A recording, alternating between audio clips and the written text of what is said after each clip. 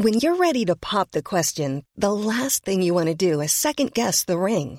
At BlueNile.com, you can design a one-of-a-kind ring with the ease and convenience of shopping online. Choose your diamond and setting. When you find the one, you'll get it delivered right to your door. Go to BlueNile.com and use promo code LISTEN to get $50 off your purchase of $500 or more. That's code LISTEN at BlueNile.com for $50 off your purchase. BlueNile.com, code LISTEN. Hiring for your small business? If you're not looking for professionals on LinkedIn, you're looking in the wrong place. That's like looking for your car keys in a fish tank.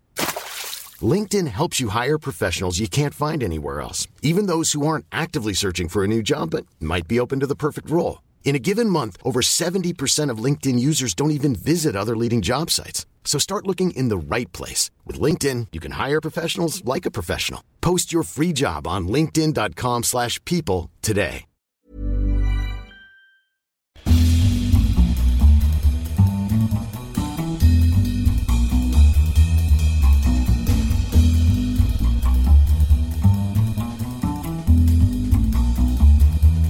Well, hello again, my friend. Fancy meeting you here. This is like our little Christmas, New Year's Eve party right here on the Stream Police podcast, our final episode of the year 2018. We've been bringing you this show for a few years now, and here's to a few more to come here on the show. I'm Clint Davis, the movies and TV guy here on the Stream Police, and we'll be talking with our music man, Andy Sedlak, in just a little bit. We'll see what he's got as this year winds down. Can you believe it? I mean, I feel like we say that, you say that every year. It's like, can you believe the year's almost over? Can you believe it's already Christmas time again? Can you believe it's already New Year's Eve again?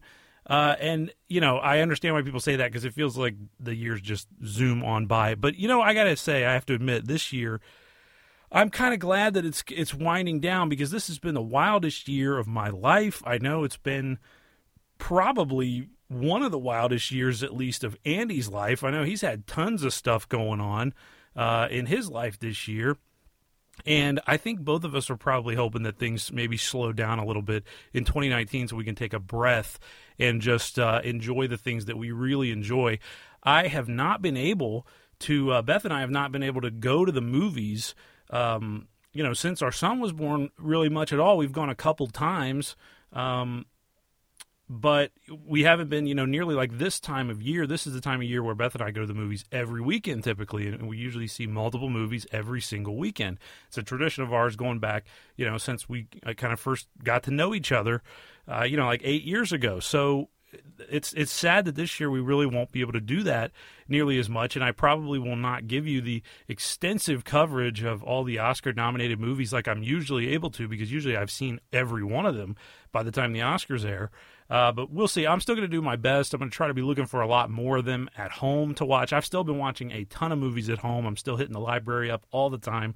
And I'll be telling you in just a little bit about a couple of the classic Christmas movies that I neglected to see until finally this year I got around to them. And I'll give you my thoughts on some of those great ones like It's a Wonderful Life and Miracle on 34th Street. And also another hidden Christmas classic gem that I finally watched and really loved, and would add it in, with my absolute favorite holiday movies this year. So like I said, I'm hoping things slow down a little bit in 2019. I do have to say that I got an interesting gift since the last time we spoke. Beth and I celebrated our anniversary on December 1st, and I've been sick a little bit lately, so that's why this show's coming at you a couple days maybe after when I would normally put it out. I try to get the show out usually the first weekend of the month, but the first weekend of December I had no voice, I couldn't breathe, so I couldn't sit in here in the closet and bring you my portion of the show. But I'm back with you now, and I got to tell you, for our anniversary, she bought me an Oculus Go, and it's the first virtual reality, device that I've ever owned. It's the first one that I've really ever used inside a home. The only ones I had ever used before would be like, at an amusement park or something like that. It was some kind of crazy, ride or some kind of a thing at a museum a few years ago at the National Underground Railroad Museum in Cincinnati. We did a VR thing where it put you in the position of Rosa Parks, and that was intense, man. And, you know, that's one of the only VR things I had ever done. So I got this. So she got me this Oculus Go. They're really affordable. Usually, like, all the VR things were just too expensive. That's why I never sprung for one. But these are less than $200, and it's, you know, pretty high end. It's all contained right in there. You don't need headphones. The sound comes through it, and it sounds really cool. And you can watch all kinds of things on it, movies, obviously, and concerts and sporting events right from the front row and all that kind of stuff. And you can play games, and there's tons of stuff to do on there. I'm just kind of cracking the surface. But I have to say, my initial thoughts on it, I love the concept, the idea of watching TV and watching movies in basically a theater-sized screen that's just around your head, where no light can get in, where there's no glare, where the sound is right in your ears, where conversation's not going to get in the way, where you're completely immersed. I think that is truly the best way that we can ever hope to watch movies and to watch television. You know, TV's a little bit more social. Usually you kind of sit there with somebody and you talk about it while you're watching it maybe. So, but it's cool on this. If somebody else has an Oculus Go, you can talk to them. You can be watching it together, and you can look over, and there's their little avatar, and you guys can talk about what you're watching. So it's cool. There's a lot of possibilities, I think, here, but I really do think that this is the ultimate way to kind of watch a movie. Like, it doesn't get any better than this. It can be better than the theater as long as, you know, it's not choppy, as long as the video quality is great, as long as the sound is good. I don't see it being better than that, because you just can't get more immersed than having the screen right there, you know, all around you as you're looking up at it. So it's pretty cool.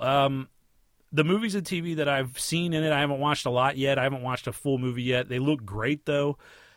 The battery life is a little weak, so watching long movies might be tough in it. I can't imagine, you know, sitting through like The Godfather Part 2 in one sitting without it dying. But then again, you know, wearing a VR headset for 3.5 hours straight may not be the best idea anyway, so maybe they're kind of watching out for us by not making the battery as strong as it could possibly be yet. So I'll tell you, you know, my thoughts on watching things through the Oculus Go as I go. And if you have watched any movies in VR and you have some recommendations as to some great experiences in VR, let me know. Drop me a line, as always, at theclintdavis@gmail.com, theclintdavis@gmail.com. All right, let me go ahead and light my stogie up. I'm sitting in my closet in the outskirts of Columbus, Ohio, and I'm bringing you my thoughts on movies and television here on the show, as I always do. I'm going to warm myself up with the nice stogie here.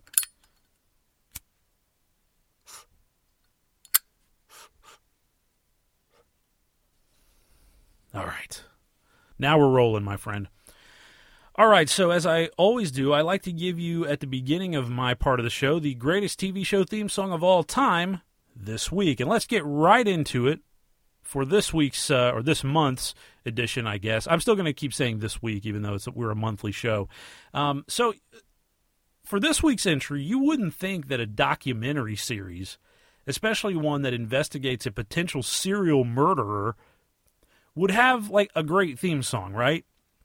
You just wouldn't think that would be the kind of show. Like a docu-series, you wouldn't think would be known for its theme song, because they're just not. Usually they have some kind of little musical flourish, and that's kind of the end of the theme song when you're talking about a docuseries, because they're very serious, obviously.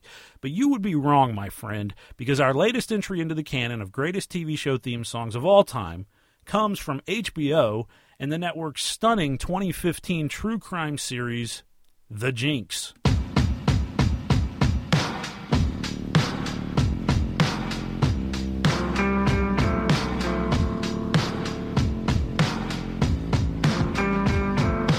The song is called Fresh Blood, and it's by a band called Eels. The song comes from the point of view of a werewolf on the hunt for a kill, and it's got this great, like, gritty, beat-up sound with the distorted vocals and all that kind of stuff that makes it perfect for a show about real murders. Sundown on a sorry day, by night lights, the children pray. The Jinx was a 2015 true crime docuseries that looked into the life of Robert Durst, the heir of a New York real estate fortune, and just kind of a strange guy. And the show was about the weird circumstances regarding the deaths and disappearances of various people that he had been close to in his life. The show was an award-winning hit for HBO, and at the start of all 6 episodes of The Jinx, viewers were greeted with this evocative tune. I know you're probably getting ready for bed. Beautiful woman, get out I was instantly like pulled into this song the first time I watched The Jinx, and I should say really the second time I watched The Jinx. First time I was just kind of getting settled into the show. I didn't pay that much attention to the theme song, but the second time I was like, oh yeah, I like this, because at first I thought it was kind of weird that a docuseries about such serious subject matter would have like a kind of like a rock song opening it up. That's something more you would see with like a drama or like some gritty crime, thriller fiction show. But I got to say it worked after time, and the visuals that are paired up with this really make it work even better. If you haven't seen it, check out the opening to The Jinx on YouTube. You'll see what I mean. I'm so tired of the same old crud. Sweet baby, I need fresh blood. Fresh Blood as a song must have really struck a chord with TV producers, because it's been used in a bunch of shows since the song came out in 2009. FX's Rescue Me used it in an episode. HBO's True Blood used it in an episode as well. And Fresh Blood has also been used as the theme song for Amazon's Sneaky Pete since that show came out in 2015. That show came out just a few months after The Jinx. So that same year, it was used as a theme song for two pretty high-profile shows on high-profile networks. So if you've watched a lot of TV in the past few years, you've probably heard this song somewhere.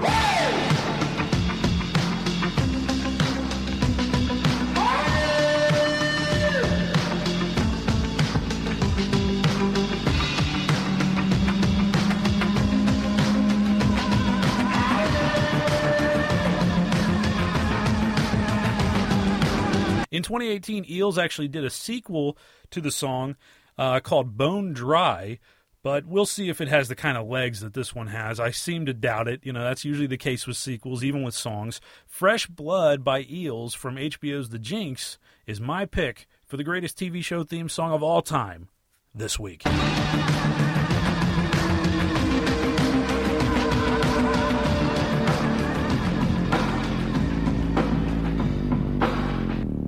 That's our 35th entry into the canon. And I have to say, that song, Fresh Blood, really reminds me of something that like Andy would have played on his college radio show back in the day. That was where Sedlak and I met. We met at Wright State.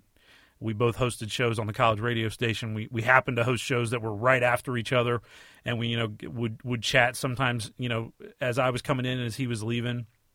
And then we, kind of got to know each other a little better and realized we had a lot in common. We kind of liked some of the same things, and we were both huge nerds and, like to debate our takes on movies and on music and on television, especially music. We always talked about music a lot. So, but this song sounds like something that would have been on his show, the Stage Door Radio Hour or the Backdoor Radio Hour, whichever one you like better. Speaking of The Jinx, I did want to talk about it because I finally watched that show. I had not seen The Jinx ever. I missed it when it came out in 2015. I read all the news stories about it, so I kind of felt like I didn't really need to watch it. I've never watched Making a Murderer on Netflix. Never seen it. For all the Netflix shows I've watched, for all the true crime, I've watched tons of true crime stuff, and I've seen like all the classic true crime documentaries, but I've never seen Making a Murderer. And I think it's because, I worked in hard news for so long. I worked in breaking news and kind of wrote about crime a lot. I don't do that anymore, but I did for several years. And it was during the time that Making a Murderer and The Jinx was out. So I just kind of read about what happened with these cases, and I didn't really want to get into a documentary, especially a documentary series about both of these cases, no matter how interesting they were. But I'm so glad that I went back and watched The Jinx, and I think I do need to give Making a Murderer a chance finally here. But so I just watched it like a month ago. Season 1, I think it's going to be probably the only season of The Jinx on HBO, but it's 6 episodes. They aired in 2015, and this show really is a stunner, man. I got to tell you, whenever documentary filmmakers go out to make especially a true crime film, but really any documentary, documentaries are all about kind of uncovering truths, spreading knowledge, to things that we may not know about, things we think we know about, but we don't really know the full story. And documentaries try to expose the real truth about whatever's going on in the subject that they're tackling. That's what the good ones do anyway. So on true crime documentaries, usually they're not investigating you're not going to watch a true crime show about a crime that's like a cut and dry, guy murdered somebody and he did it and there's DNA evidence and he says he did it and he's in prison now. Like, that's not going to be they're not going to do a documentary on that. What they're doing usually are crimes that there are some questions about, that investigative methods were questionable when the arrests were made. The person that's been convicted is maintaining their innocence years later, and there are new facts opening up, and those are the kind of cases that usually get the true crime documentary treatment. And it's worked in tons of stories over the years, whether it be in The Thin Blue Line, which is kind of the granddaddy of them all, and kind of laid the blueprint for all of these kinds of movies, or whether it was Murder on a Sunday Morning or Paradise Lost. There's so many of them that have been made over the years. But the Jinx, what happened was these guys caught the unicorn. So what you're hoping when you do one of these movies is you're hoping to get something that like blows the case open. Like, you're going to be the one that does what the police couldn't do. You're going to find the smoking gun and you're going to present it in your film. Like, that's what happened in The Thin Blue Line, where the end of the movie, the guy who wasn't put away for the crime admits that he's the one who actually did it, and it springs a man from death row because this film got made.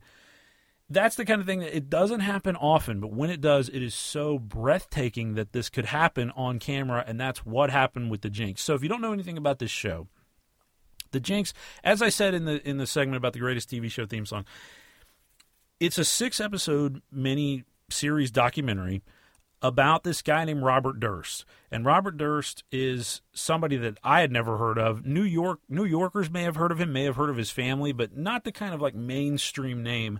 Basically, his family was one of those wealthy New York real estate families. Like, there were like a handful of families that basically own all of New York, and the Dursts were one of them, and are one of them. And they're, massively rich because of these buildings that they own in downtown New York. And Robert Durst was kind of like the black sheep of the family. But he was supposed to be, the heir to the fortune, but he was just kind of like a fuck-up. And he was just a really weird guy, just really strange, compared to like his brother, who ends up kind of going on to run the family company, while Robert just kind of sits around and spins his wheels and is just a strange guy, just a weird guy. And you'll see that in the movie. And the movie's really about Robert Durst. But there are all these crazy things that have happened surrounding Robert Durst in his life that you just can't believe that the movie kind of peels the onion back on. And the way that the show happened was there was a movie made. So Robert Durst in the 70s, his first wife, she disappeared one day. They had supposedly had like... it was kind of like an up and down relationship. Wasn't always great, wasn't always bad. But she disappeared one day. And Robert Durst maintained that she ran off and was never heard from again. So no one ever heard from her. She was very close to her family before that, but she didn't tell anyone. She just disappeared, and no one still has heard from her. No body has been found. So she's just like a missing persons case. And Durst was never arrested because there just wasn't any evidence really linking him to her disappearance. So anyway, a movie was made in the 2000s about that case. It was the movie was called All Good Things, and it came out in 2010, and it starred Ryan Gosling as Robert Durst, and it starred Kirsten Dunst as his wife. So they actually made a movie about this. So the guy who directed All Good Things, he made the movie, and he kind of hoped that Robert Durst would reach out to him, and Durst did. Durst was like this really reclusive guy, didn't do interviews ever. People were always kind of wanting to talk to him about what happened to his wife, and he never would really do it, and he was just a reclusive, rich guy, the kind of the classic weirdo. So, but he reaches out to the director after he saw All Good Things. He liked the movie, liked the way it was treated, and he wanted to know if this guy wanted to do a long interview with him on video. And the guy's like, well, he's not even a documentary filmmaker, but of course he's a filmmaker. He's curious. He made a movie about this guy's, an important moment in this guy's life, so of course he's interested. So the director decides to do it, and then The Jinx comes from that. And this show took years to make and a lot of digging, but they go through all these crazy things. So his wife disappeared. His best friend, who was a woman, mysteriously was murdered like 20 years after his wife disappeared. And then Durst's neighbor, when he had moved to Texas, was also murdered, dismembered, chopped up into pieces, thrown into the water. And like nothing, Durst was like Teflon, man. Nothing stuck to him. They couldn't find any evidence. And I mean, apparently this guy had allegedly gotten away with 3 murders. People thought that anyway. And so the Jinx kind of looks into it. They try to find new evidence. They even get close to Durst, and the filmmakers kind of start to like him a little bit. So it's got this interesting dynamic of, did he do it? Is he just the most unlucky person? That's why the show's called The Jinx, because he feels, Robert Durst says he feels like he is a jinx to people that he gets to know and love, because they die, they disappear, strange things happen to people who get close to him. So is it his fault, or is it, something else? And the final minutes of The Jinx are so stunning as far as what the filmmakers are able to get. They finally find a piece of evidence and confront Durst with it, and his reaction. I don't want to, blow it, because it's just one of the most amazing things I've ever seen captured, in a film. It's like, it's too, like, you couldn't, if you made it up, you would think that it was too far-fetched. So, but this really happened. So The Jinx is just a crazy piece of entertainment. And it is very entertaining. The interviews they do are really good. They get interviews with people on all sides, including Durst. So it's got really a lot more access than most of these kind of shows typically get. It's not just telling one side of the story. It tells them all. And it covers so many years. And, it doesn't just cover the murders and the disappearances. It covers kind of his psyche, his life, his childhood. What could possibly make a man do these things if he, in fact, did these things? So it's just amazing stuff. I was blown away by it. I was sad that I missed it when it first came out, and I'm glad that I finally did give The Jinx a watch. 6 episodes on HBO in the first season of this, and I got to tell you, a very fast watch. I ripped through The Jinx in 2 days, and I could not stop watching. If I didn't have a baby that I took care of every day, I probably would have watched this show in a single day. It's a little like less than 6 hours. It floats around more about like 5 hours when you get the total length of it all together. So it's an easy watch in a single day if you got the time. And it's wintertime, so why not? But if you spread it out over a week, I mean, you're talking about an hour a night, and you will love it. You'll really like the show. If you like true crime at all, if you like stories about just weird people and character studies, then The Jinx is right up there. I really enjoyed it. It's another great piece of entertainment from HBO, and it didn't go under the radar. I mean, I didn't miss it because no one was talking about it. It got a lot of buzz. It won, I believe, an Emmy for the documentary series award for HBO. It was hailed, and it was an important piece of entertainment. I'm not sure if it won a Peabody, but it probably should have if it didn't. And it's just really cool, and it's got that great theme song. So there's just a lot of things to like about The Jinx. It's just I don't think we'll ever really see a documentary like it again with what they uncover. These guys captured the unicorn, man. You just don't get that. You don't get that. In your wildest dreams as a filmmaker, you think that you're going to get something like that, but they got it. They got the unicorn. So it's amazing. So give The Jinx a watch. If you have HBO Go, HBO Now, it's on there. All 6 episodes, you'll love it. I'm telling you, if you like true crime at all, you'll dig this show. I didn't meet him right away. I heard about him, that he was courting her, and she was, very swept off her feet is the way I like to describe it. He just came on like Prince Charming, and she was basically Cinderella. She thought I was good-looking in my little way, cute or whatever it was. And she was very outgoing and social and got along with people real good. So it was perfect, because I don't get along with people. Most people don't get along with me. If you had him sitting here, what would you say to him? What did you do with her? Because the key is with him. Where is she, Bob? What did you do with her? Real quick, another true crime one that's worth your time if you haven't watched it yet. I went back and rewatched The Staircase, which I had not seen in years. I watched The Staircase for the first time, I think, in about 2005. This was when I was a serious nerd. When I was in high school, I would go to the library and rent, movies from the library, like movies that you couldn't find at the video store, and watch them, and especially documentaries. I got really into watching documentaries when I was a teenager. And so I think like in 2005, The Staircase had come out in 2004. I had heard amazing things about this. It was like a must-watch thing that you had to see. And it really, I had never seen anything like it when I caught this. And really it was because there had never been anything made like it ever. So The Staircase originally was this 8-episode, 8-hour-long documentary series that looked into the murder trial of Michael Peterson, who is this author who wrote like these, crime novels. And in 2003, he was put on trial for the death of his wife, who died in 2001. She was found dead at the bottom of the staircase in their home. They supposedly had this great marriage. Everyone said they had a perfect marriage. She was found dead in a bloody mess at the bottom of the stairs. He said she must have fallen down the stairs. He found her body. He didn't know what happened.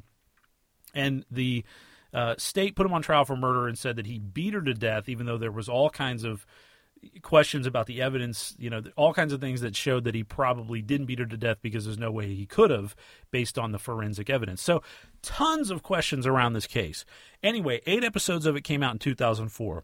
Then, and I don't want to reveal what happened in it, but in 2010, I think, the filmmaker, this French filmmaker, went back again and did 2 new episodes of the show. So then it was up to 10 episodes. Then in 2018, more new developments happened, and he went back and did 3 new episodes for Netflix. Netflix bought The Staircase, and it now is considered a Netflix original, even though it wasn't a Netflix original at first. Just the last 3 episodes are Netflix originals. So there's 13 total episodes of The Staircase. It was made from the course of 2003, really 2002, up until 2018. So we're talking about a 16-year process that really took over the lives of the filmmaker, the attorneys involved in the case, the man himself. It came to kind of define their lives. So this is a really impressive piece of work. But the thing about The Staircase, unlike The Jinx, The Staircase is like total opposite. It will only leave you with more questions than definitive answers. And that's really the truth of how a criminal proceeding goes a lot of times. When there are questions in the air, you're not going to feel satisfied, and you don't when you watch The Staircase, and you're not supposed to feel satisfied. You're supposed to debate with whoever you're watching it with, did he do it, did he not do it? And either way, you'll have some evidence to back you up. So it's a very conflicting show. It'll make you wonder, do you like this guy? Do you think he did it? Do you believe him? Do you not believe him? But the difference, again, another difference between The Staircase and The Jinx is that The Staircase is all one-sided. Like, the prosecution did not want to cooperate with the filmmakers at all, and they didn't. So all you see is the defense. You only see the defense, so it's very pro-Peterson, but not to the point where it's like blindness, but it gets so deep into the preparation of the defense for the case. So if you're at all interested in criminal law, especially defense law, and why criminal defense attorneys, who usually are played as sleazebags, like on TV and in, police shows and stuff like that, which it's just not fair. It's not the truth. You'll see in this movie why criminal defense attorneys are so important, and why if you were on trial for your life, you want to get somebody who's good. And that's why people spend so much money on attorneys like this, hundreds of thousands of dollars when their life is on the line, and why it ends up being worth it, because these people do the things that you've got to do when you're trying to free somebody from jail if there's not enough evidence to say that they did it. So it's a really eye-opening show. It gets really deep into the process of defending somebody in a murder trial, how much work goes into that. It'll show you just how tough a job being an attorney is, and how tough it is to be on trial. Even if there's a chance you didn't do it. For people who did it, then whatever, but it's a stressful process. The amount of mud that they drag you through, the character assassination stuff, it's brutal. So if you didn't do a crime and you're on trial, that's almost as good as being in prison already, because all your personal life is out there for everyone to see. Everyone's judging you, even if they act like they're not. They're judging you behind your back. And in the end, you could go away for life or be killed. So it's a scary thing, man. And The Staircase really shows you what goes into a big criminal proceeding, a months-long criminal proceeding like this Michael Peterson case was. So check out The Staircase. It is such an impressive piece of work that took up 16 years of the lives of the filmmakers behind it. They showed incredible dedication in making this movie, and it's so complete in telling that story. That's what I really appreciate about about The Staircase. It's just an impressive, staggering piece of work. So 13 episodes, again, that's a pretty fast watch. You'll want to rip through it really pretty quickly. And there just hasn't really been another movie, I don't think, as extensive as The Staircase in looking into a single case. Those first 8 episodes, man, it gets deep, and there are a lot of twists and turns going on in this case.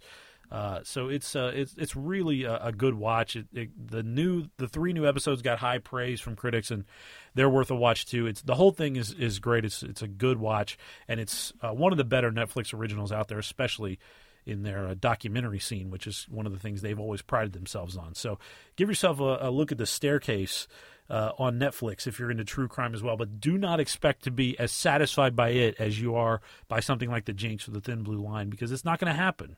It's just, you're going to have some burning questions, and that's kind of the way it is. But it's kind of a really cool look at attorneys, what attorneys do, and what goes into trying a case like that. It's called The Staircase. It's on Netflix. I think it's important for me to make the jury understand that this is not about whether we've proven Michael is innocent. It's not even about whether Michael is innocent.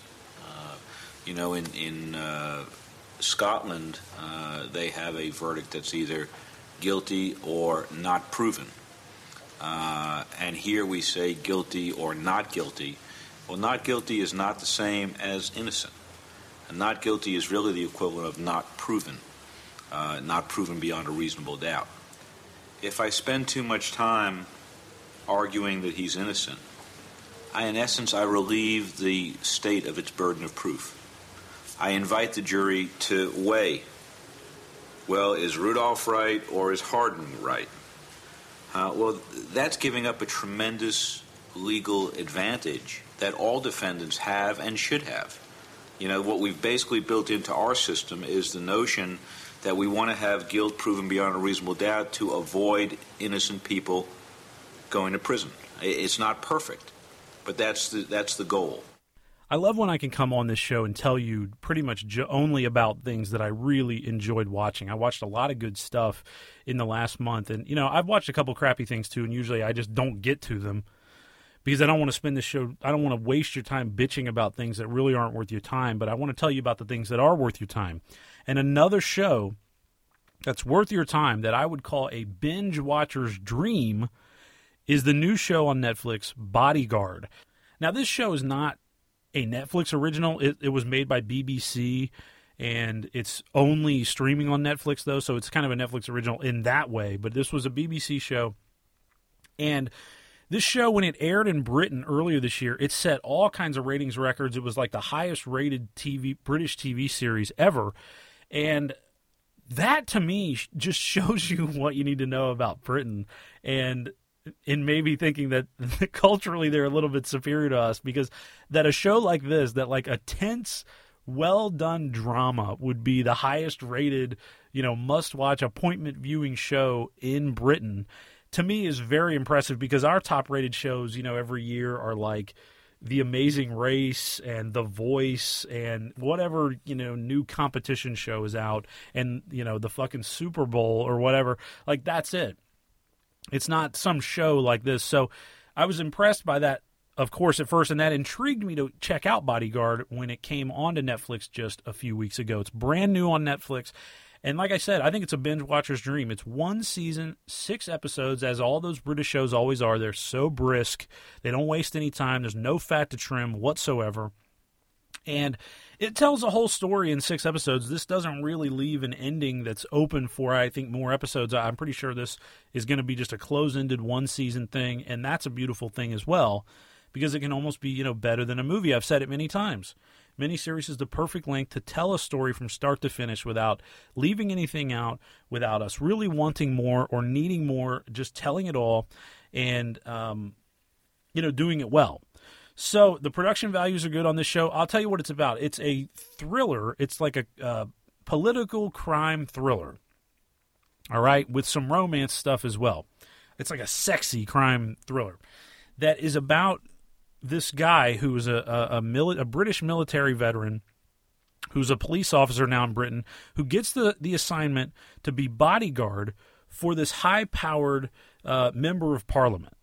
And this high-powered member of parliament, she is this like tough-as-nails woman who is over here would be like a far right-wing conservative based on the things that she has voted for. And so he's got to protect this woman. But he finds out that looking into her voting record, one of the things that she supported, staunchly was the war in the Middle East that he went to, that he saw buddies killed by, and that affected him, dramatically mentally. He's got, some serious PTSD issues because of the war. And so she's one of the people that could be blamed for him having to go over there, his buddies having to die, all that stuff. So, but he's got to put his life on the line to protect this woman who he could not disagree with more. So it's very tense. And then throw on into that there starts to be a connection between the two of them sexually, and then it kind of turns emotional. There's this physical chemistry between them that's great, and they're both good-looking people, and it just really works. They're both smart people, and they're both people who are good at their jobs, obviously. So it's just an intense show, and you wonder what's going to happen, and the show keeps you guessing. I mean, I really did, watching this show, I really did wonder, is he a bad guy? Is he like a villain? Is everyone a villain in this show? Like, is there any hero to root for? Is he going to do something that endangers her life? Is he going to do something that kills her? Is he going to directly kill her? What's going to happen? Is he going to save her life when it comes down to it? I don't know. So it's an intriguing show. Definitely keeps you guessing. It's a tight thriller. Like I said, 6 episodes that tells an entire story, and the acting was really strong in this show. Richard Madden he plays the guy, he's the bodyguard. Richard Madden, you'd know best from Game of Thrones. He was Robb Stark for a couple seasons. It's hard to remember, a character. He was such a big character for the first couple seasons of Game of Thrones, and then, like others, he just all of a sudden wasn't anymore because he was brutally murdered. But, he does a good job in this show, and it's a good kind of part for him. Obviously, he's got the great looks. He looks the part, but it's kind of a stoic, intense part that does call on him to show some emotion at times, and he does a nice job with it. The woman, meanwhile, the politician, is played by Keely Hawes, and she is most famous for doing the voice of Lara Croft in the first few Tomb Raider games back in the day. So I thought that was kind of cool, but she does a great job. I really liked her in this show a lot. I was really drawn to her. I thought she was like magnetic, even though, I wouldn't agree with anything this woman was saying or supporting. But you can see why people would vote for her, why people would connect with her, because she's just got this magnetism to her, and she's got this charisma that great politicians always have. Shitty politicians even have it. It's just, that's kind of what, that's one of the defining characteristics of having that job. So it's like a really dark and, kind of just twisty, intriguing, sexy show. Really great for binge watching. Definitely recommend you give Bodyguard a watch if you like these kind of shows, if you like these tense thrillers, and if you like British crime shows. It definitely fits the mold of some of those other shows that I've talked about, like The Fall. It kind of is like, it looks like Prime Suspect or Luther. It's got that kind of same very quiet, subdued, not in your face kind of thing going on, but there are some very intense sequences of action in this as well, which I wasn't necessarily expecting. So, like I said, it's a binge watcher's dream. I really enjoyed it. It's one of my favorite things I've watched on Netflix recently, and it's definitely worth your time. 6 episodes. Give it a watch. You'll be thrilled, and I think you'll really dig it. It's called Bodyguard, and it's on Netflix now. It's okay, Mom. It's okay. The bullets can't get through the armor plating. It's okay. It's okay. Control 79 Sierra Zulu with the sit-rep. Go ahead, 79. We need armed support near ups to the scene as operational priority. PSC's deploying to the scene. Area being cordoned off and unarmed held back. ARVs en route. ETA 2 minutes. Control 79 received. 2 minutes, Mum. You sit tight. You're going to be fine. You're doing really well, Mum. You're doing great. It's okay. It's okay, Mum. It's okay. It's okay. It's okay. It's okay.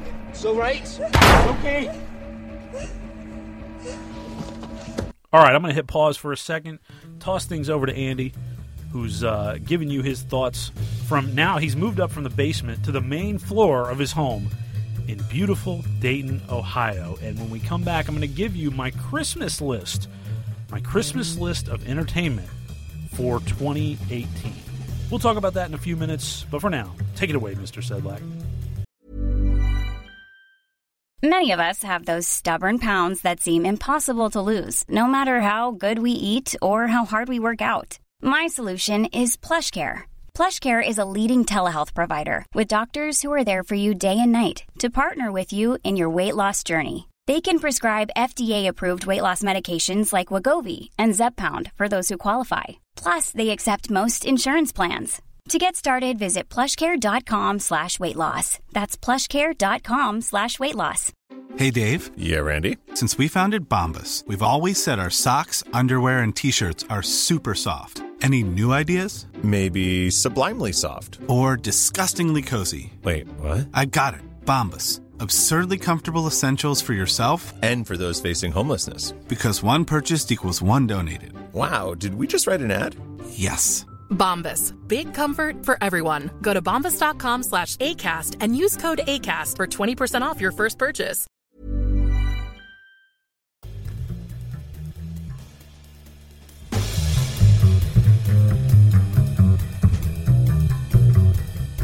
Yes. Thank you, Clint. I'm back in the saddle. Thanks for listening. Quick update here on the new room, the new home studio that I told you about last month. I've got some more things on the walls, so hopefully some of this stuff will start to absorb a little bit of my voice. It won't quite be bouncing around so much. So I still got a little bit of work to do. So you're still going to hear a little bit of echo, but we're further along than we were. That much is certainly true. My name is Andy Sedlak. Great to be with you. Thank you for listening. This is the Stream Police podcast. However you're listening to us, please take 2 minutes to give us a positive review on whatever platform you may be using at the time right now. It goes a long way in building an audience for us and helping us sort of cultivate a listener base. Only if we deserve it, though. I've told you before, I don't want any charity. So, I have been thinking lately, dangerous, I know, but I've been thinking about songs that are misunderstood. Songs that are misunderstood, and how a misunderstanding can totally alter the course of the song's popularity or path, as opposed to if it had been understood. Misunderstanding a song can have a commercial impact. It can affect things positively or negatively. But on the positive end, let's think about John Mellencamp's Pink Houses.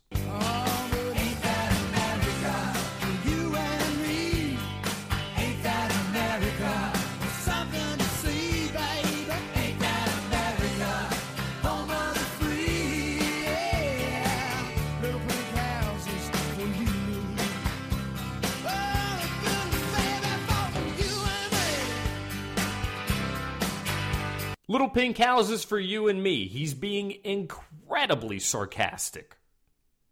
Incredibly sarcastic. And something tells me that if people realized he was being sarcastic, then it wouldn't have been as big a hit. And sometimes the opposite can happen. Misunderstanding can sink a song like a rock. The other day, I was in the car, and Rihanna's Shut Up and Drive came on the radio. And I forgot how much I liked the song. It wasn't one of her bigger hits. It's kind of struck me as funny. Not one of her biggest hits. And that's shocking, because with all the attitude, it sure sounded like a hit to me.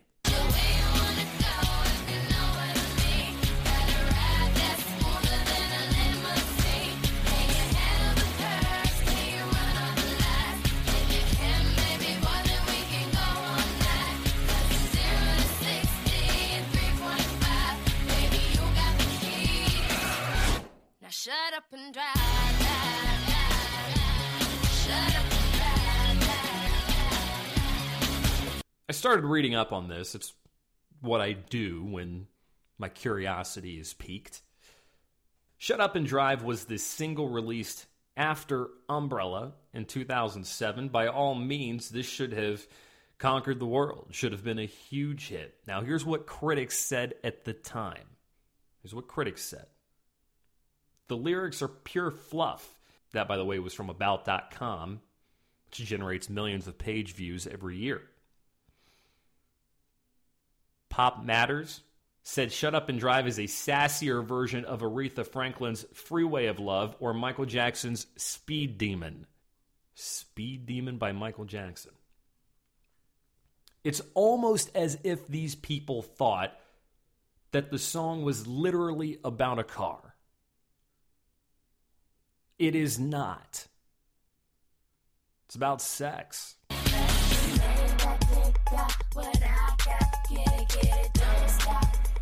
It's a short shot, and you're Ferrari. Boy, I'm sorry, I ain't even worried. So step aside and ride. What does Rihanna sing about? She sings about sex. The name of the album, for Christ's sake, is Good Girl Gone Bad. This is a metaphor. She's basically saying, let's do this thing. This is not about a car. Critics can go off on all kinds of wacky ideas. When Bob Dylan released Love and Theft in 2001, the Wall Street Journal wrote that he took inspiration from the 1991 book Confessions of a Yakuza. A Yakuza, I don't know if I'm saying it correctly, if I'm pronouncing it correctly, but it is a Japanese gangster. The writer claimed that Dylan took lines from this obscure book and repurposed them for his songs. Here's an example. There's a line in the book that says, "Do you think I could call myself a Yakuza if I couldn't stand up to some old businessman?" Then there's a line in the song Summer Days, which appears on the Love and Theft album, in which Bob Dylan sings, "What good are you anyway if you can't stand up to some old businessman?" Okay. Meanwhile, Bob Dylan said this at the time. Some of these lyrics are written like within a stream of consciousness kind of thing, you know? I mean, it's like I don't sit there and dwell on or meditate on each line. Let's listen to that again. I don't sit there and dwell on or meditate on each line. Look, I kind of know how this goes. I certainly don't profess myself to be anywhere near the songwriter that Bob Dylan is. I mean, come on. But I do know that when I've written in the past, I just like the way some words fall together. I like the way they sound together, or I like the image that it conjures up, because it puts me and hopefully somebody else in a certain mindset. It's not meant to be taken literally, but as a writer, you know it works. And some people don't necessarily understand that. They hear songs the way they want to hear them, and sometimes they neuter the original intent of the song. Take Summer of '69 by Bryan Adams. Most people heard that is a song about simple nostalgia. After all, 1969 was an eventful year. That was the year Neil Armstrong landed on the moon. It was the era of Joe Namath. Sneaking into movie theaters to see Midnight Cowboy, but perhaps more than anything else, it was the year of Woodstock. Yes, in the musical context, that may be the most significant event of 1969. 1969 was the year of Woodstock, and the song starts with talking about a band, forming a band, all that stuff.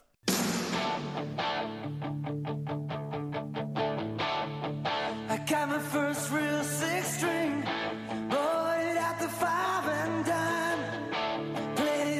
Fingers bled. Was the summer of '69. Me and some guys from school had a band and we tried real hard. Jimmy quit, Jody got married. Should've known we'd never get far. Spent my evenings down at the drive-in, and that's when I met you. Standing on your mama's porch, you told me that you'd wait forever. Oh, when you held my hand, I knew that it was now or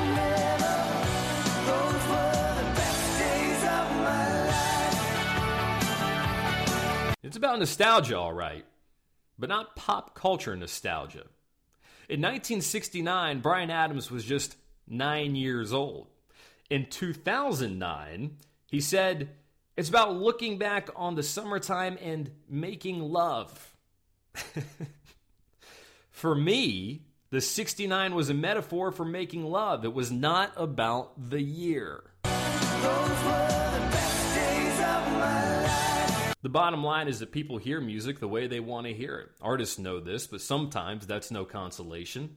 People mistook Bruce Springsteen's Born in the USA to be a patriotic anthem. That's my phone, not yours. Go America, that type of thing. Like God Bless the USA. Except that's not what Born in the USA is about. It's about how he treated our native sons when they came back from the Vietnam War. In 1998, Springsteen wrote, "For years at Halloween, I had little kids in red bandanas knocking at my door, singing I was born in the USA. I guess the same fate awaited Woody Guthrie's This Land Is Your Land around the campfire, but that didn't make me feel any better." I'll never forget my senior year of high school. In the spring, we were almost to graduation. And literally everybody played this song. Another turning point, a fork stuck in the road. Time grabs you by the wrist, directs you where to go. So make the best of this test and don't ask why. It's not a question, but a lesson learned in time. It's something unpredictable, but in the end is right. I hope you had the time of your life. Once again, not about nostalgia. The song is called Good Riddance for a reason. Green Day wrote it, recorded it, after a girl moved away from its lead singer to take on a new life in Europe. He was pissed, but tried to contain his anger in hopes of getting a raw, emotional recording. He did, but people didn't get it. So take the photographs and still frames in your mind, hanging on a shelf in good health and good time. Tattoos and memories and dead skin on trial. For what it's worth, it was worth all the while. It's something unpredictable, but in the end is right. I hope you had the time of your life. Once again, sarcasm. I hope you had the time of your life is not a sincere gesture, but a sarcastic one. This boils down to a central question. Again, writing in 1998, Springsteen asked, "Is the way you choose to present your music its politics?" Is the way you choose to present your music its politics? Does the sound and form of your song create its own context? Obviously, it's a rhetorical question. The answer is yes. History shows us that again and again. Once again, about Born in the USA, he writes, "If I tried to undercut or change the music, I believe I would have had a record that may have been more easily understood, but not as good." You don't have this kind of misunderstanding in other mediums. People aren't really split on films. There aren't a whole lot of people that watch a brutal film and then say, "Oh, I thought that was a happy movie." You don't have it with paintings or with theater, but take the visuals away and musicians can kind of leave themselves vulnerable to misunderstanding. What songs are at the top of your list for being misunderstood? Is there anything where you think to yourself, "God, people, it's about this. It's not about that. It's about this." Shoot me an email and tell me about it. sedlakjournal@gmail.com. SEDLAK and the word journal, all squished together, @gmail.com. All right. Let's see what's in the news. It looks like Meek Mill released a new song. Jay-Z's featured, so is Rick Ross. It's called What's Free. Take a listen. What's free? Free is when nobody else can tell us what to be. Free is when the TV ain't controlling what we see. Told my niggas I need you. Through all the fame, you know I stay true. Pray my niggas stay free. Made a few mistakes, but this ain't where I wanna be. Before I'm judged by 12, put a 12 on my feet. Told my niggas I need you. Stay up, I know these times ain't true. Real life was free. Meek's verses are outstanding, same for Jay-Z's. And Jay doesn't always show up on features, but he does here. Route better, of course. We started without food in our mouth. They gave us pork and pig intestines. Shit you discarded that we ingested. We made the project a wave. You came back, reinvested and gentrified it. Took niggas sense of pride. Now how that's free? When them people stole a soul and hit niggas with 360s. I ain't got a billion streams, got $1 billion. Inflating numbers like we po be happy about this. We was praising Billboard, but we were young. Now I look at Billboard like, is you dumb? To this day, Grandma afraid what I might say. They gonna have to kill me, Grandmama, I'm not their slave. The reason that I love this is because it pays tribute to What's Beef. It's my favorite Biggie Smalls song. So let's listen to them back to back. Again, this is What's Free. Drizzy like what's free? Free is when nobody else can tell us what to be. Free is when the TV ain't controlling what we see. Told my niggas I need you. Through all the fame, you know I stay true. Pray my niggas stay free. Made a few mistakes, but this ain't where I wanna be. Before I'm judged by 12, put a 12 on my feet. Told my niggas I need you. Stay up, I know these times ain't true. Real life was free. And here's What's Beef. Check this, what's beef? Beef is when you need 2 gas to go to sleep. Beef is when your moms ain't safe up in the streets. Beef is when I see you, guaranteed to be in ICU. One more time, what's beef? Beef is when you make your enemies start your Jeep. Beef is when you roll no less than 30 deep. Beef is when I see you, guaranteed to be in ICU. Check it. Long overlooked in his catalog, What's Beef was released on Biggie's 1997 album, Life After Death. Came out literally 2 weeks after Biggie was shot and killed at the age of 21 in L.A. What's Beef was not released as a single. It is an album track. It would have been of the moment had Biggie lived, as beefs were in the news every day at that time. But since he died, the song kind of hits eerily close to home. Purely from a craftsman standpoint, Big's verses are as nimble as anything he ever put out. I could listen to him rap over that beat all day. Best of them, shot at the rest of them. Was about 100 or more, maybe less of them. Got my rocks on. That nigga from the brook just be wildin' on you, just be styling on you. And I tried to warn you, but your eyes fucked up. Now I cleared them shits with hits. You on the fucking bench. Pardon my French, but sometimes I get kinda peeved at these weak MCs with these supreme baller life. Lyrics, I call them like I see them, G. Y'all niggas sound like me. Y'all was grimy in the early 90s. Far behind me, it ain't hard to find me. Number one with the booyaka. Give me the Remy and the Chronic. Ain't no telling what I do to y'all. It's obvious the game's new to y'all. The beat, by the way, is from a combination of sources. First is Al Green's I'm Glad You're Mine. That was released on the seminal Let's Stay Together LP.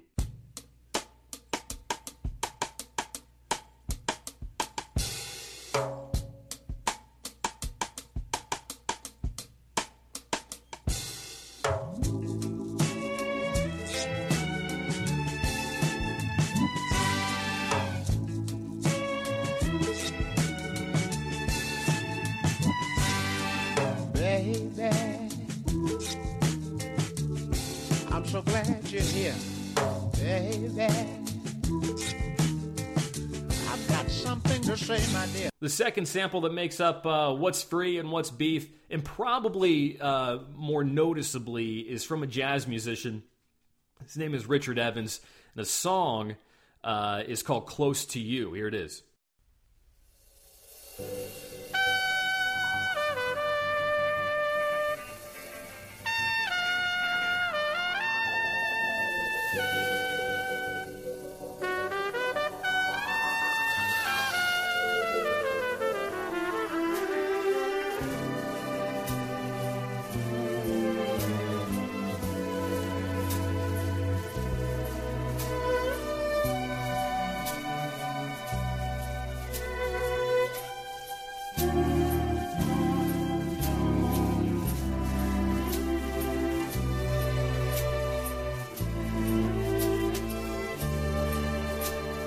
Put them together, and you've got what's beef and what's free, and that's how they're made. What's free? Free is when nobody else can tell us what to be. Free is when the TV ain't controlling what we see. All right, friends, you know we are building the most perfect playlist known to man. That dog. I'm telling you. If anybody ever asks you to get a Jack Russell, just remember this. All right, I think we're safe.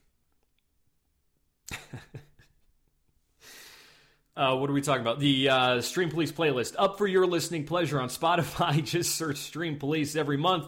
We add 5 more songs to make it even more perfect. Here are this month's 5. First, from 1975, the record Toys in the Attic. It's Big 10-inch record by Aerosmith. God needs strangers one more. Believe me, this chick's no sense. But I really get her going. And I give out my big 10-inch record. Band that plays the blues. Well, band that plays the blues. She just loved my big 10-inch record of her favorite blues.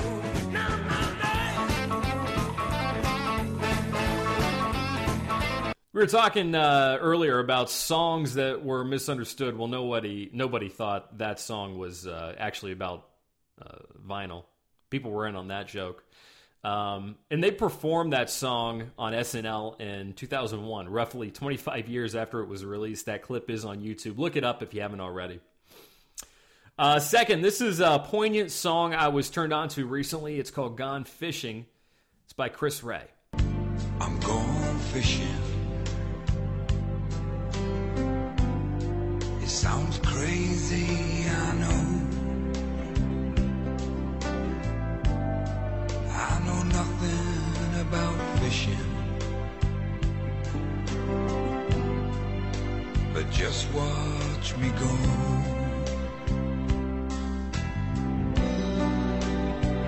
And when my time has come,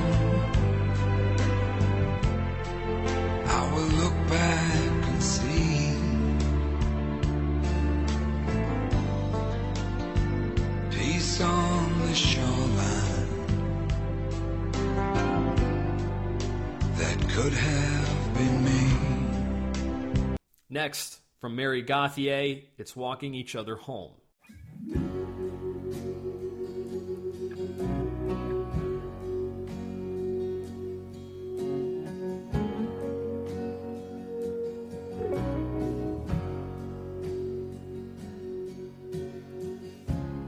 Just now getting round to letting go. But you had your suitcase packed a long time ago. The road got rough, you got ahead of me. I tried to pull you back. I know you had to leave. We put each other through a world of hurt. Maybe that's the way it is on this side of the dirt. Nobody wants to be alone. I hope you're happy now. I heard you found someone. I don't know how this story's supposed to go. I don't know a lot of things other people know. It ain't about money, ain't about who's right or wrong. We're all just walking each other home. Sometimes I think if I could write a song like that, I'd be happy forever. Like, each day after, I would just be satisfied.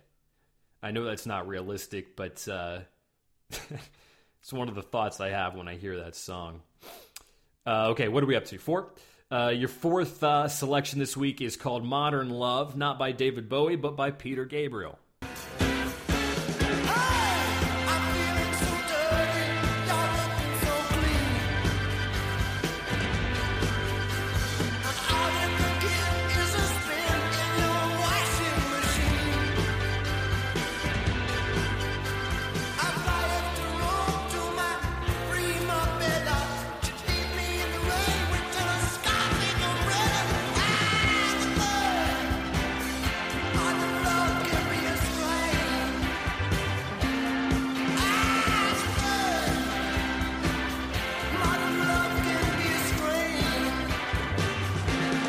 finally, it's Love's Gonna Get You by KRS-One.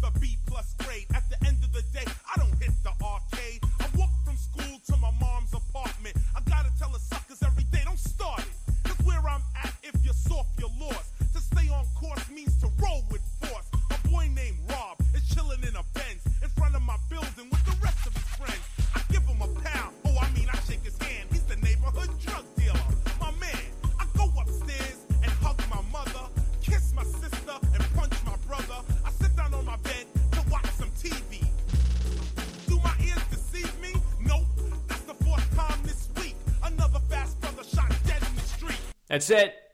Thank you so much.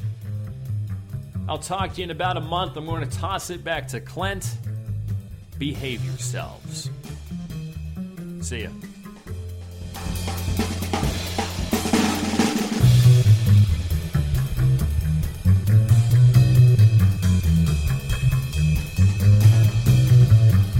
Thank you very much, Andy. I hope the holiday season is treating you well, my friend. I hope to see you soon. I hope we can get some drinks and talk about some of these things that we love to talk about on this show in person.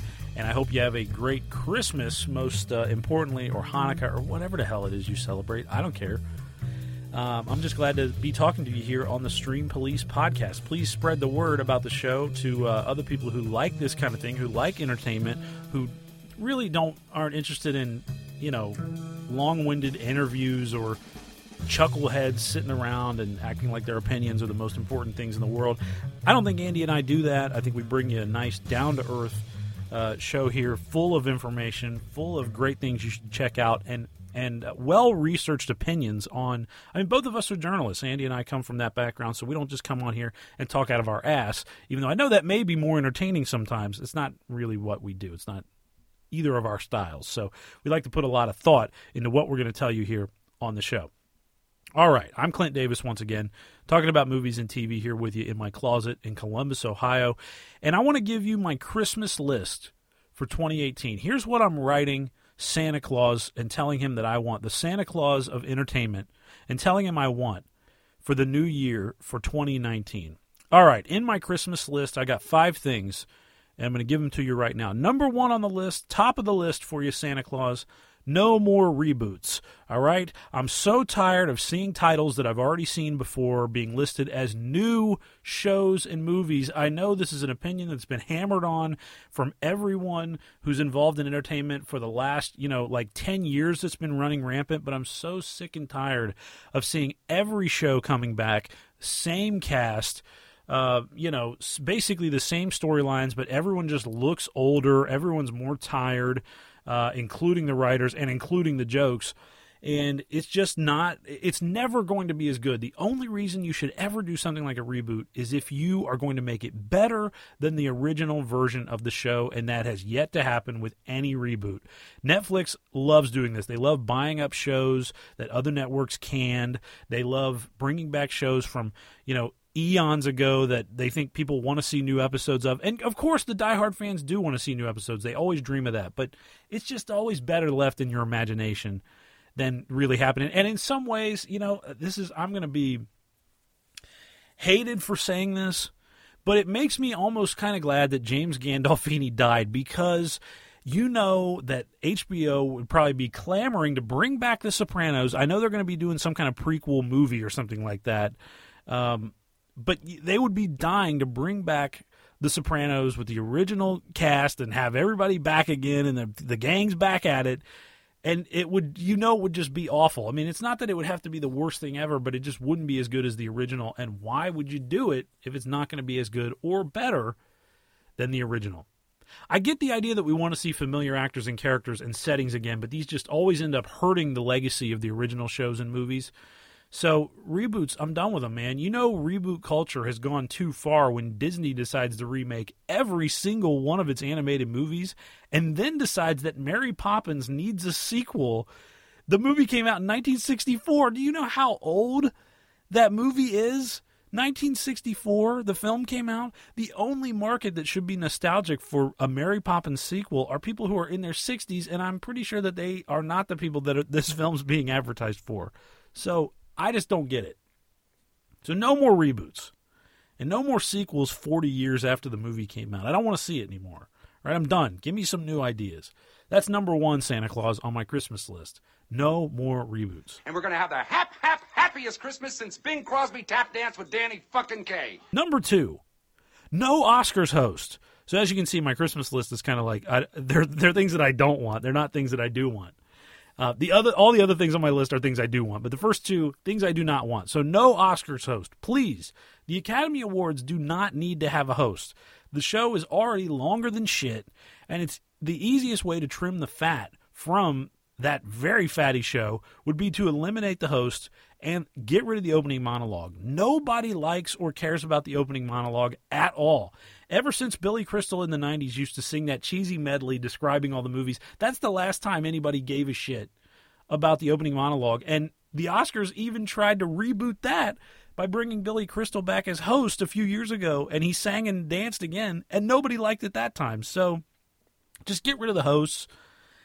Kevin Hart was named host, and then he was not the host anymore like 2 days later because of things that he has said on Twitter for good reason. They got rid of him, and just nobody cares. Nobody wants that job. Sucks. There's nothing good can come from hosting the Oscars. It's not like the Golden Globes where the room is warm and people want to laugh. No one wants to laugh at the Oscars. It's very serious shit. So, and movie fans don't even really want to laugh at the Oscars either. It's a serious night to celebrate this. College football doesn't hire like a comic to host the Heisman Trophy ceremony to go out there and make everybody laugh before they give out the most prestigious award that they give out in the calendar year. It's not the place for it.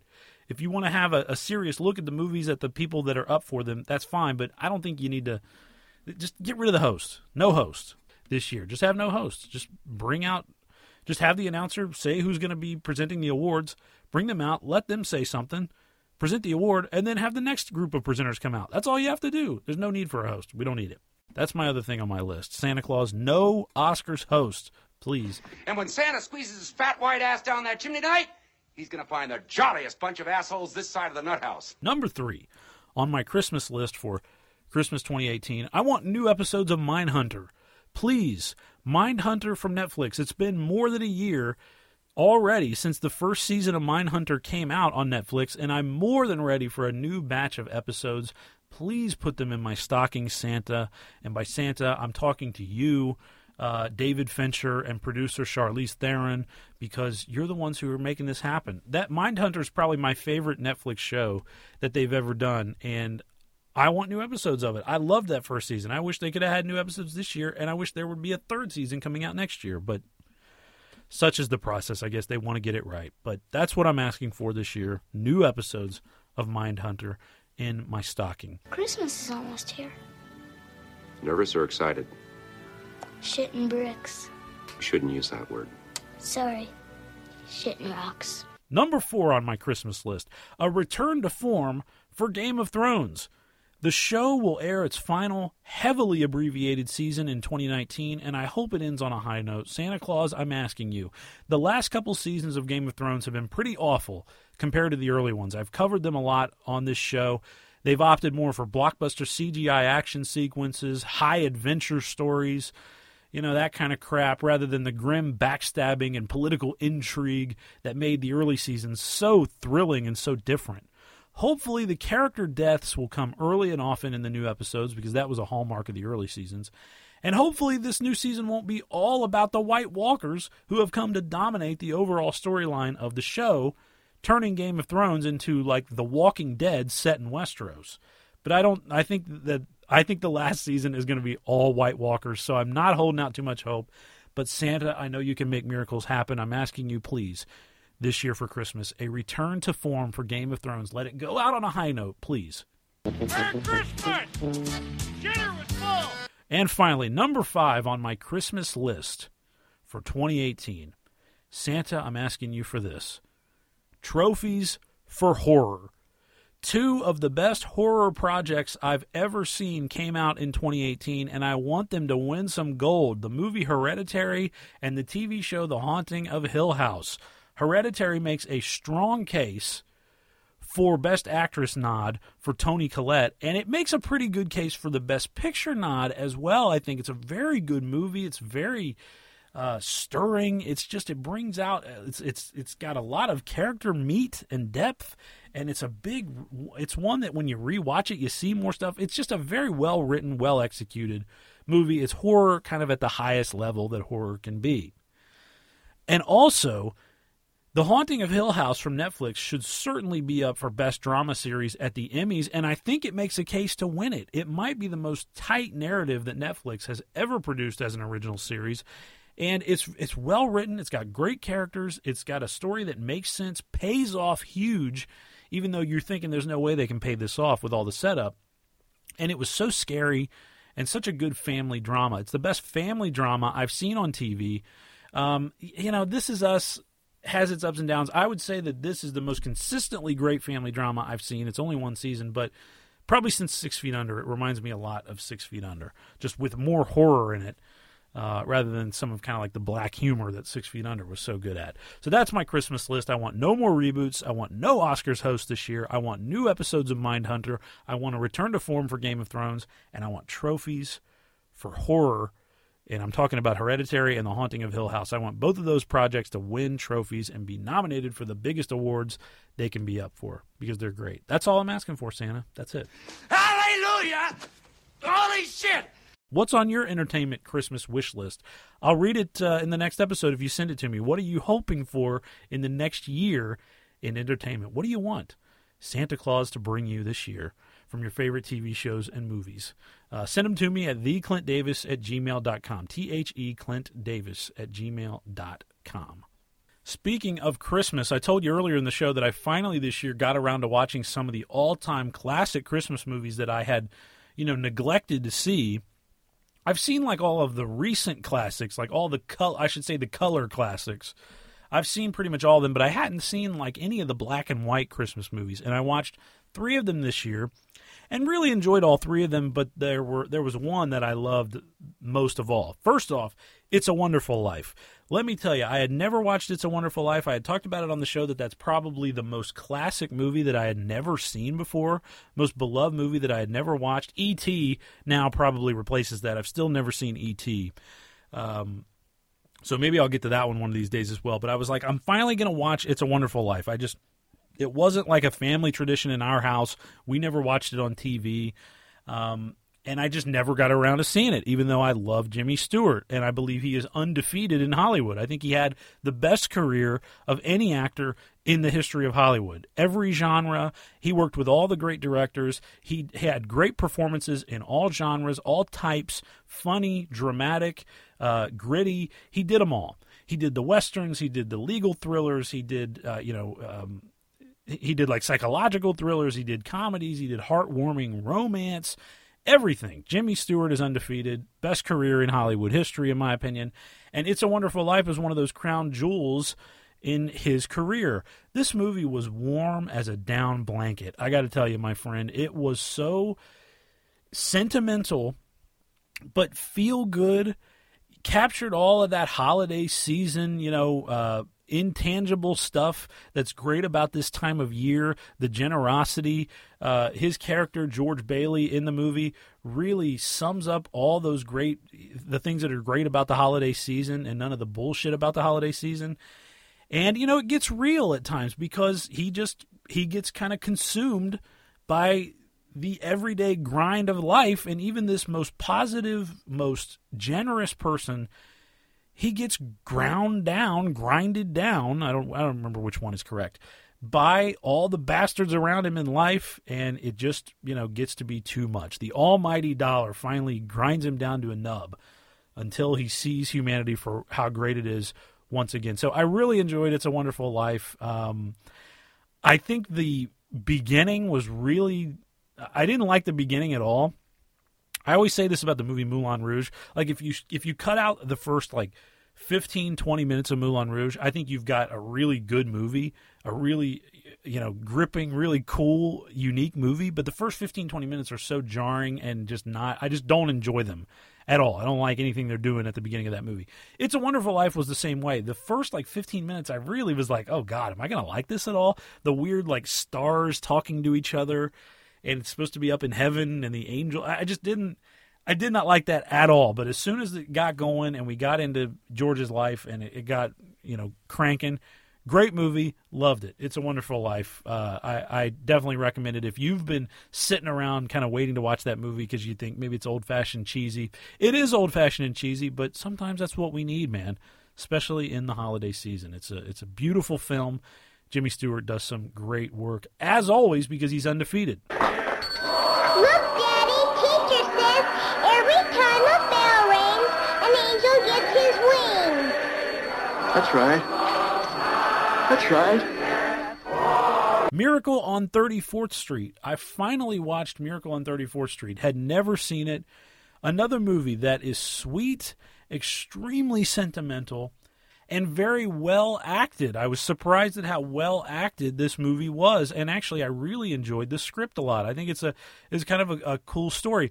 If you haven't seen Miracle on 34th Street, it's the movie where there's a Macy's Santa Claus who is actually the real Santa, and he ends up being put on trial. He ends up getting sent to the nut house because people think he's insane because he thinks he's really Santa. He gets put on trial. Is Santa real?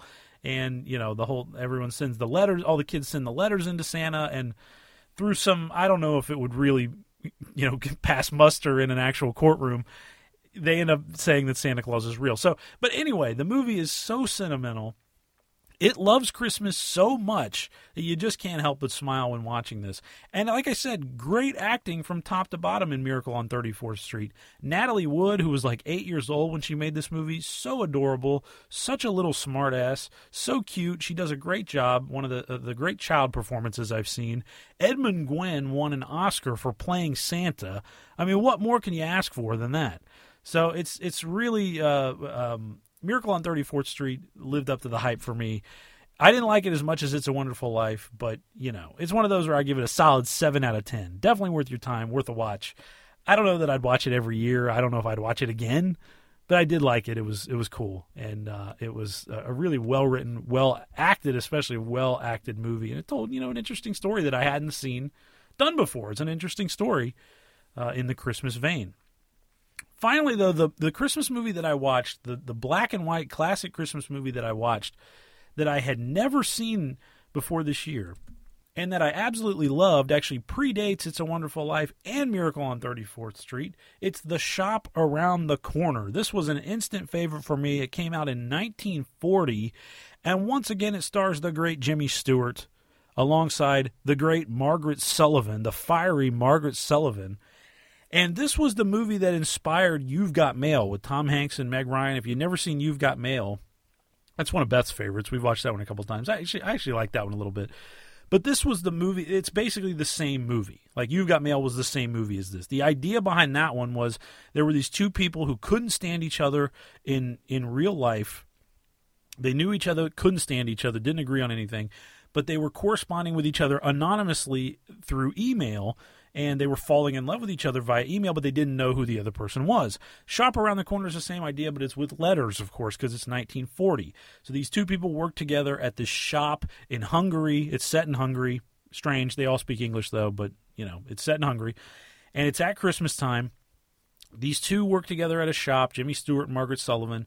Can't stand each other, constantly butting heads, but they both write letters anonymously to one another, and it's kind of cool to see them realize when they figure out who they're talking to and see how they take it from there. So The Shop Around the Corner, couldn't recommend it more. It doesn't hammer you over the head with it being a Christmas movie, but it's definitely set at Christmas. It's got all the decorations, it's got all the holiday shopping stuff is thrown in there, and it's just a sweet, very good, fast-paced, funny, romantic comedy. If you like romantic comedies, give The Shop Around the Corner a watch. It will not bore you. I know you probably think sometimes that black and white movies from the 1940s, they're going to be cheesy, they're going to be sentimental, they're going to be not nearly. How could they be nearly as funny or well written or as witty as movies that come out today?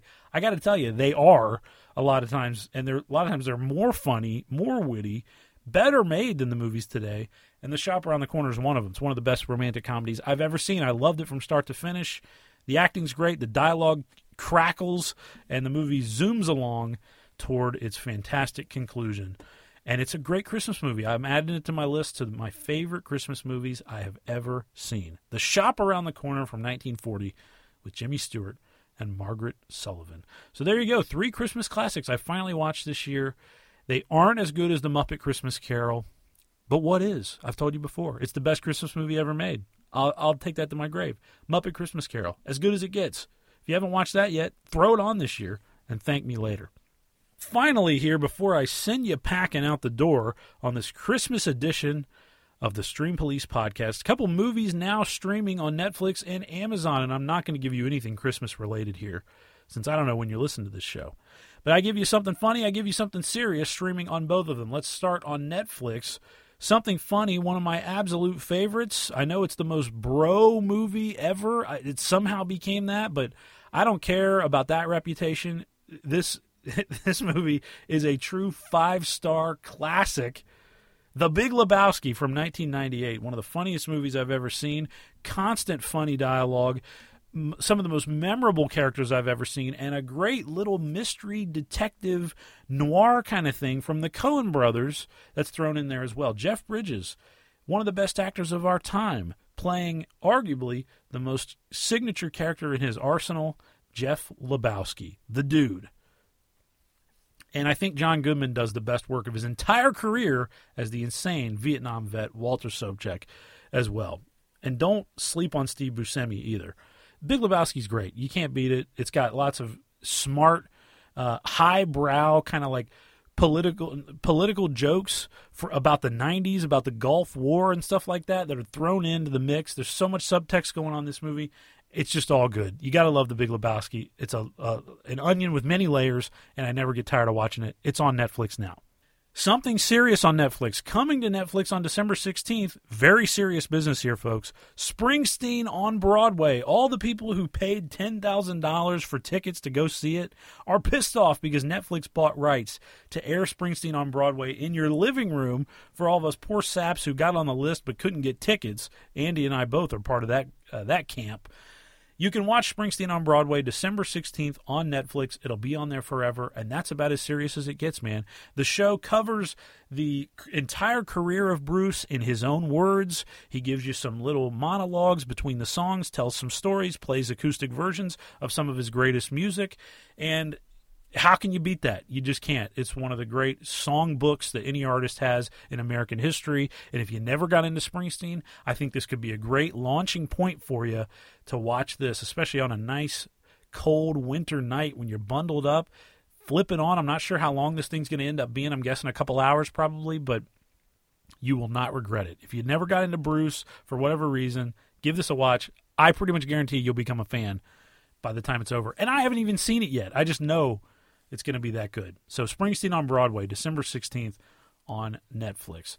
Amazon Prime, something funny for you to watch there from 2000. It's Space Cowboys, one of the most underrated Clint Eastwood movies ever. The story is wacky. It's like grumpy old men set in space. You got these old NASA astronauts who are all retired, all way above the age that they should be going to space.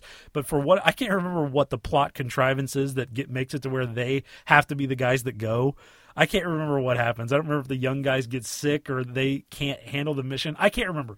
But they send these old retired astronauts into space, and it's like this fantastic cast of old dudes. Clint Eastwood, Tommy Lee Jones, James Garner, and Donald Sutherland are among the cast of these guys that are going to space. Marcia Gay Harden's in it as well. It's a really, charming little movie. It didn't win any Oscars, and it's probably never going to be included on any AFI list. But I'll tell you, I think Space Cowboys is really funny. And as far as like the old guy genre of movies that became big in the late 90s, I'd put it right up there with the Grumpy Old Men movies with Jack Lemmon and Walter Matthau. It may not be that good, but Space Cowboys is really cool. That one is on Amazon right now. Just an easy, fun watch for you. And Something Serious on Amazon. They added a bunch of really good ones recently, including like an entire collection of Jackie Chan movies, which those are some of my favorites ever, the Jackie Chan movies. I'm going to give you one from 1994, Legend of Drunken Master. First time I watched this movie, my jaw hit the floor because I had never seen stunts and martial arts done like this in my life, and it turned me into a martial arts movie fan first time I ever watched this one. So The Legend of Drunken Master is on Amazon right now. There are a bunch of other great ones that were added to Amazon this month. Apocalypse Now, Pulp Fiction, Reservoir Dogs, Project A, Rumble in the Bronx, The Silence of the Lambs. Bunch of great movies, but I'm going to give you The Legend of Drunken Master from 1994. If you're not into martial arts movies, give it a watch. I wasn't either. And now I own like almost all the Jackie Chan movies and the Bruce Lee movies because I watched The Legend of Drunken Master, because I thought it was incredible. Kick-ass. Does his own stunts. Can't beat Jackie. Jackie's the man. All right, that's going to do it for this edition of the Stream Police podcast. Thanks for hanging out with me, and Andy as well. We always are glad to bring you this show. You can email me anytime at theclintdavis@gmail.com. You can follow me on Twitter at Mr. Clint Davis. Love to hear from you either way. And Mr. Sedlak, you can email him at sedlakjournal@gmail.com. We'll talk to you guys in a month. Thank you very much for spending some time with us. Please spread the word. Until then, stream on, my friend.